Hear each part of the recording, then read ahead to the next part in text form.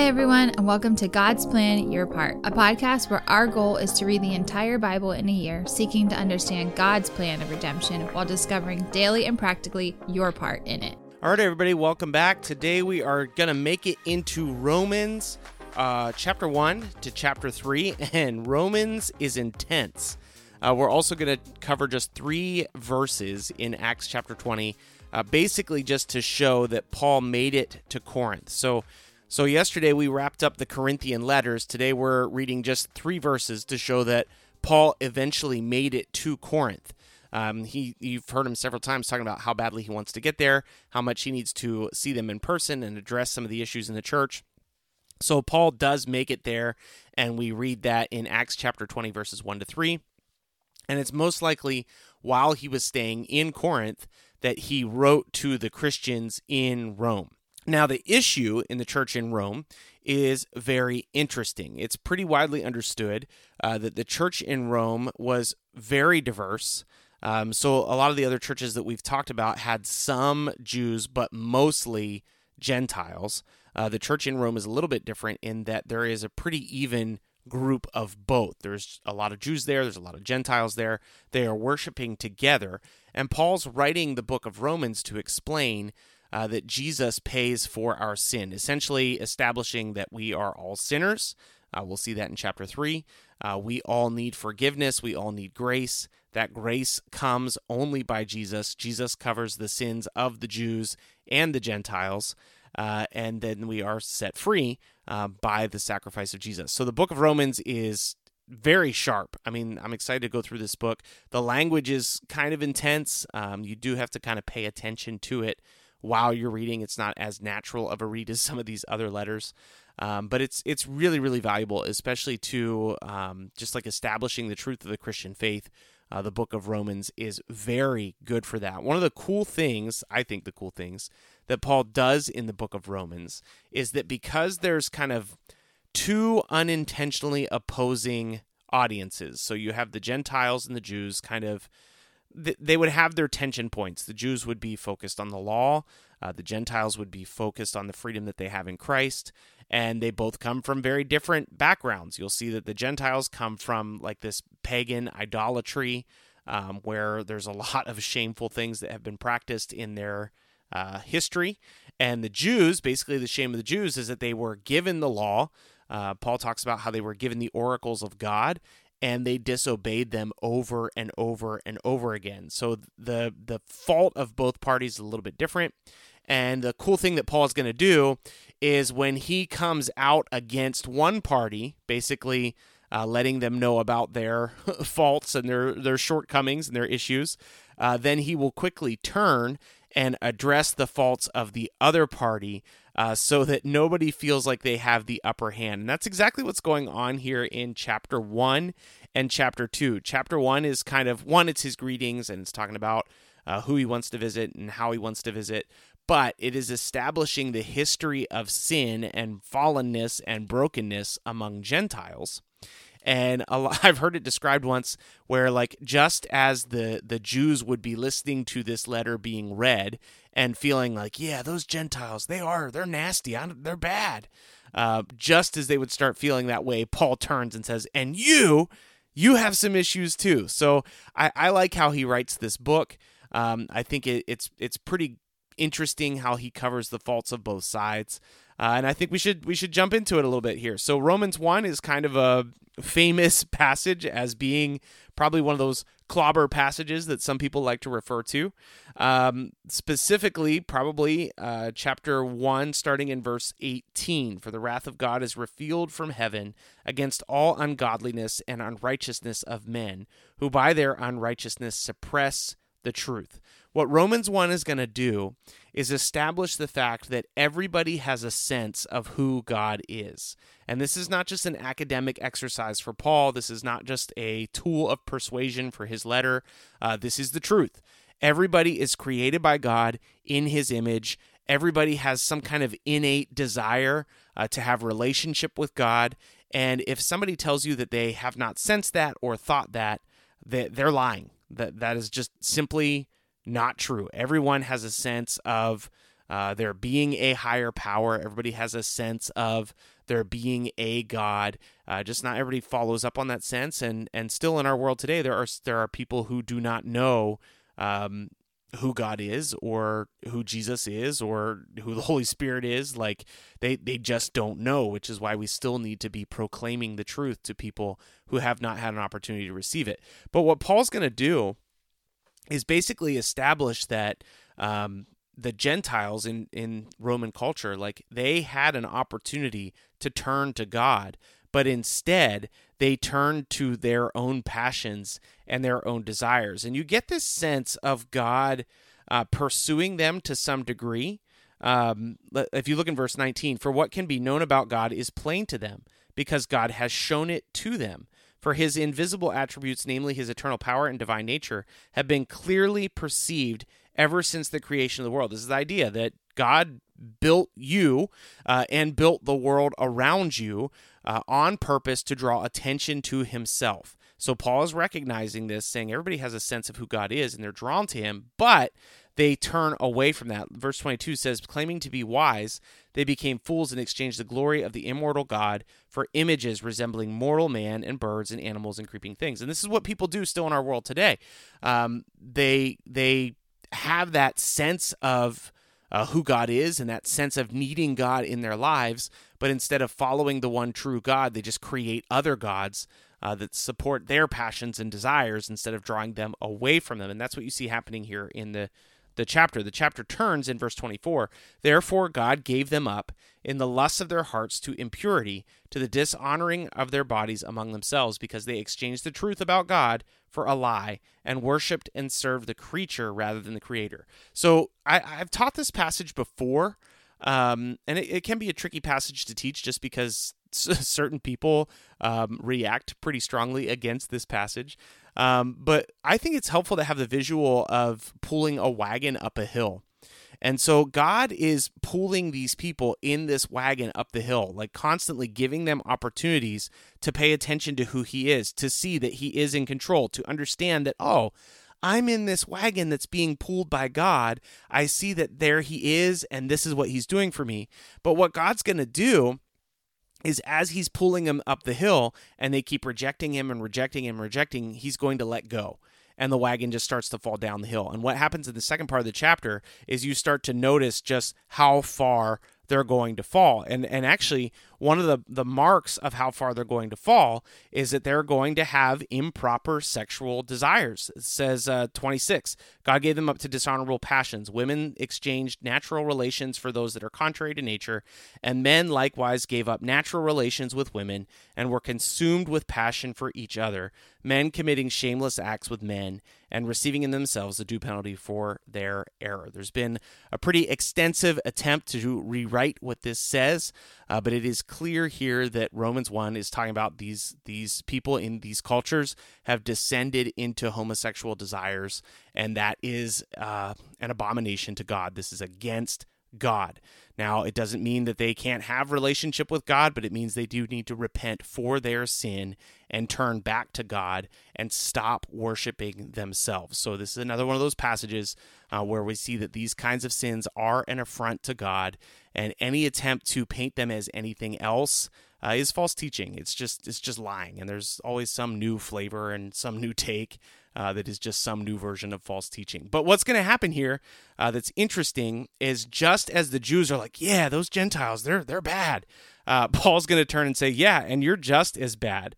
And he goes into this kind of lengthy argument. We've seen him do this before about the Jews having the truth of God, but rejecting the truth of God. And the Jews taking like a lot of faith in their outer works, but not actually having any kind of inner faith. And actually, the really shocking part of that particular teaching is probably chapter 2, verse 26. So if a man who is uncircumcised keeps the precepts of the law, will not his uncircumcision be regarded as circumcision? That would have been crazy. Paul's basically saying like, hey, some uncircumcised guy that follows what God says is better than somebody who is circumcised, which would have been very shocking. For no one is a Jew who is merely one outwardly, nor in circumcision outward and physical, But a Jew is one inwardly, and circumcision is a matter of the heart, by the Spirit, not by the letter. His praise is not from man, but from God. We see Jesus teach a similar thing, saying that it's not what goes into a man that defiles him, but what comes out. This idea of like who you are on the inside matters more than the image you project on the outside. So after Paul has offended both parties in the church, he establishes in chapter 3 that all of us are sinners, all of us fall short of the glory of God, and because there is nothing that we can physically do to fix that problem, to solve that problem. By the way, he's quoting from the Psalms. Because there's nothing to do to solve that problem, we have to have a Savior. We have a need for a Savior.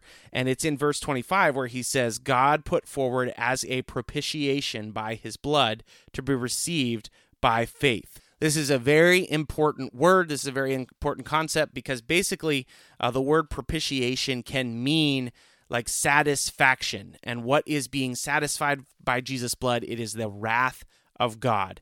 The wrath of God that all of us deserve because of our sin. There is not one single one of us who deserves right relationship with God. In fact, we exist as antagonists to God. And the only way that we can have a right relationship with him is for that wrath to be satisfied. And that wrath is satisfied by Jesus' blood being shed for our sins. It's like when you get a speeding ticket, you can't talk your way out of it. You can't just avoid it. You can't ignore it. The only way you can satisfy a speeding ticket is to pay it. If you don't pay it, you'll come under more significant penalties. So we are all under sin, and if we do not pay for that sin, we will come under God's wrath. And the payment for God's sin is Jesus' blood, and Jesus' blood is our propitiation that gives us right relationship with God. So that's kind of the opening argument of Romans. I like how he's specifically calling out both parties, helping them to understand their need for Jesus. And that remains true today. Anytime that we are convinced that we have right relationship with God because of what we do or what we say or how we look or how we act or how we love or how we forgive, like none of that gives us right relationship with God. Only Jesus' blood pays for our sin. Only Jesus' death and resurrection enables us to conquer sin and death and have right relationship with God. And if you have not trusted Jesus as your Savior, you should do so. As far as your part, I think that's the biggest one. And one of the interesting things about the gospel is that when Paul is writing the gospel, it's almost never to unbelievers. It's almost always to believers. So you'll see that Paul is constantly reminding people who are already following Jesus to continue following Jesus. So that's your part for today. Continue following Jesus, persevere, stick to this faith, and trust that his blood has paid for your sin, and enjoy the new life that you have in Christ, the new life that Paul talked about in 2 Corinthians. So Romans is an excellent book. I think we're going to have a pretty good journey ahead of us. Excited to walk through this book, and we'll be back again tomorrow looking at Romans 4-7. We'll see you then.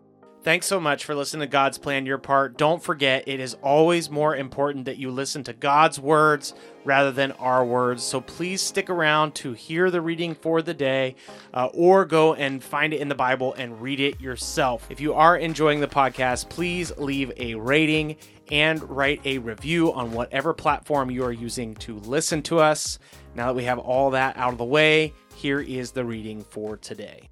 Acts chapter 20. Verses 1-3. After the uproar ceased, Paul sent for the disciples, and after encouraging them, he said farewell and departed for Macedonia. When he had gone through those regions and had given them much encouragement, he came to Greece. There he spent 3 months, and when a plot was made against him by the Jews as he was about to set sail for Syria, he decided to return through Macedonia. Romans chapter 1. Paul, a servant of Christ Jesus, called to be an apostle, set apart for the gospel of God, which he promised beforehand through his prophets in the Holy Scriptures, concerning his Son, who was descended from David, according to the flesh, and was declared to be the Son of God in power, according to the Spirit of holiness, and by his resurrection from the dead, Jesus Christ our Lord, through whom we have received grace and apostleship, to bring about the obedience of faith for the sake of his name among all the nations, including you who are called to belong to Jesus Christ. To all those in Rome who are loved by God and called to be saints, grace to you and peace from God our Father and the Lord Jesus Christ. First, I thank my God through Jesus Christ for all of you, because your faith is proclaimed in all the world. For God is my witness, whom I serve with my spirit in the gospel of his Son, that without ceasing I mention you always in my prayers, asking that somehow by God's will I may now at last succeed in coming to you. For I long to see you, for I may impart to you some spiritual gift to strengthen you. That is, that we may be mutually encouraged by each other's faith, both yours and mine. I do not want you to be unaware, brothers, that I have often intended to come to you, but thus far have been prevented, in order that I may reap some harvest among you as well as among the rest of the Gentiles. I am under obligation both to the Greeks and to the barbarians, both to the wise and to the foolish. So I am eager to preach the gospel to you also who are in Rome. For I am not ashamed of the gospel, for it is the power of God for salvation to everyone who believes, to the Jew first and also to the Greek. For in it the righteousness of God is revealed from faith for faith, as it is written, the righteous shall live by faith. For the wrath of God is revealed from heaven against all ungodliness and all unrighteousness of men, who by their unrighteousness suppress the truth. For what can be known about God is plain to them, because God has shown it to them. For his invisible attributes, namely his eternal power and his divine nature, have been clearly perceived ever since the creation of the world, in things that have been made, so they are without excuse. For although they knew God, they did not honor him as God or give thanks to him, but they became futile in their thinking, and their foolish hearts were darkened. Claiming to be wise, they became fools, and exchanged the glory of the immortal God for images resembling mortal man and birds and animals and creeping things. Therefore God gave them up in the lusts of their hearts to impurity, to the dishonoring of their bodies among themselves, because they exchanged the truth about God for a lie and worshipped and served the creature rather than the Creator, who is blessed forever. Amen. For this reason God gave them up to dishonorable passions. For their women exchanged natural relations for those that are contrary to nature. And the men likewise gave up natural relations with women and were consumed with passion for one another, men committing shameless acts with men and receiving in themselves the due penalty of their error. And since they did not see fit to acknowledge God, God gave them up to a debased mind to do what they ought not be done. They were filled with all manner of unrighteousness, evil, covetousness, malice. They are full of envy, murder, strife, deceit, maliciousness. They are gossips, slanderers, haters of God, insolent, haughty, boastful, inventors of evil, disobedient to parents, foolish, faithless, heartless, ruthless. Though they know God's righteous decree that those who practice such things deserve to die, they not only do them, but give approval to those who practice them. Chapter 2. Therefore you have no excuse, O man, every one of you who judges. For in passing judgment on another you condemn yourself, because you, the judge, practice the very same things. We know that the judgment of God rightly falls on those who practice such things. Do you suppose, O man, you who judge those who practice such things and yet do them yourself, that you will escape the judgment of God? Or do you presume on the riches of his kindness and forbearance and patience, not knowing that God's kindness is meant to lead you to repentance? But because of your hard and impenitent heart, you are storing up wrath for yourself on the day of wrath, when God's righteous judgment is revealed. He will render to each one according to his works. To those who by patience in well-doing seek for glory and honor and immortality, he will give eternal life. But for those who are self-seeking and do not obey the truth, but obey unrighteousness, there will be wrath and fury. There will be tribulation and distress for every human being who does evil, the Jew first and also the Greek, but glory and honor and peace for everyone who does good, the Jew first and also the Greek, for God shows no partiality. For all who have sinned without the law will also perish without the law, and all who have sinned under the law will be judged by the law.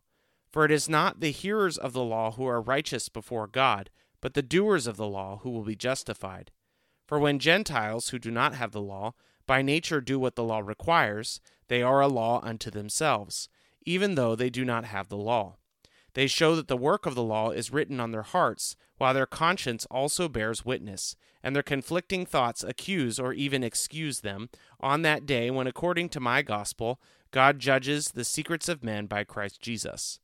But if you call yourself a Jew and rely on the law and boast in God, and know his will and approve what is excellent, because you are instructed from the law, and if you are sure that you yourself are a guide to the blind, a light to those who are in darkness, an instructor of the foolish, and a teacher of children, having in the law the embodiment of knowledge and truth, you then who teach others, do you not teach yourself? While you preach against stealing, do you steal? You who say that one must not commit adultery, do you commit adultery? You who abhors idols, do you rob temples? You who boast in the law and dishonor God by breaking the law. For as it is written, the name of God is blasphemed among the Gentiles because of you. For circumcision indeed is of value if you obey the law, but if you break the law, your circumcision becomes uncircumcision. So if a man who is uncircumcised keeps the precepts of the law, will not his uncircumcision be regarded as circumcision? Then he who is physically uncircumcised but keeps the law will condemn you who have the written code and circumcision but break the law. For no one is a Jew who is merely one outwardly, nor is circumcision outward and physical. But a Jew is one inwardly, and circumcision is a matter of the heart, but by the Spirit, not by the letter. His praise is not from man, but from God. Chapter 3. Then what advantage has the Jew? Or what is the value of circumcision? Much in every way.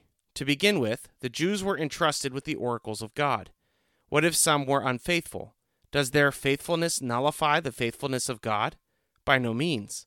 Let God be true, though every one were a liar, as it is written, that you may be justified in your words and prevail when you are judged.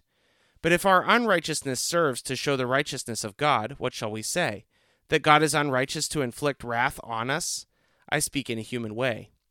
By no means, for then how could God judge the world? But if through my lie God's truth abounds in his glory, why am I still being condemned as a sinner? And why not do evil that good may come, as some people slanderously charge us with saying, their condemnation is just. What then? Are we Jews any better off? No, not at all. For we have already charged that all, both Jews and Greeks, are under sin. As it is written, none is righteous, no, not one. No one understands, no one seeks for God. All have turned aside. Together they have become worthless. No one does good, not even one. Their throat is an open grave. They use their tongues to deceive. The venom of asps is under their lips. Their mouth is full of curses and bitterness. Their feet are swift to shed blood. In their paths are ruin and misery, and the way of peace they have not known. There is no fear of God before their eyes. Now we know that whatever the law says, it speaks to those who are under the law, so that every mouth may be stopped, and the whole world may be held accountable to God. For by works of the law no human being will be justified in his sight, since through the law comes knowledge of sin. But now the righteousness of God has been manifested apart from the law, although the law and the prophets bear witness to it. The righteousness of God through faith in Jesus Christ for all who believe. For there is no distinction, for all have sinned and fall short of the glory of God, and are justified by his grace as a gift through the redemption that is in Christ Jesus, whom God put forward as a propitiation by his blood, to be received by faith. This was to show God's righteousness, because in his divine forbearance he had passed over former sins. It was to show his righteousness at the present time, so that he might be just in the justifier of those who have faith in Jesus. Then what becomes of our boasting? It is excluded. But what kind of law? By a law of works? No, but by the law of faith. For we hold that one is justified by faith apart from works of the law. Or is God the God of the Jews only? Is he not the God of the Gentiles also? Yes, of Gentiles also. Since God is one, who will justify the circumcised by faith and the uncircumcised through faith, do we then overthrow the law by this faith? By no means. On the contrary, we uphold the law. Thanks so much for listening to God's Plan, Your Part. If anything stuck out to you, if you have any questions, or if you'd like to receive a Bible, you can email us at godsplanyourpart@gmail.com. Also, if you're enjoying the podcast, please consider supporting us through the link in our description. We love that you're on this journey with us, and we hope you have a great day. See you tomorrow.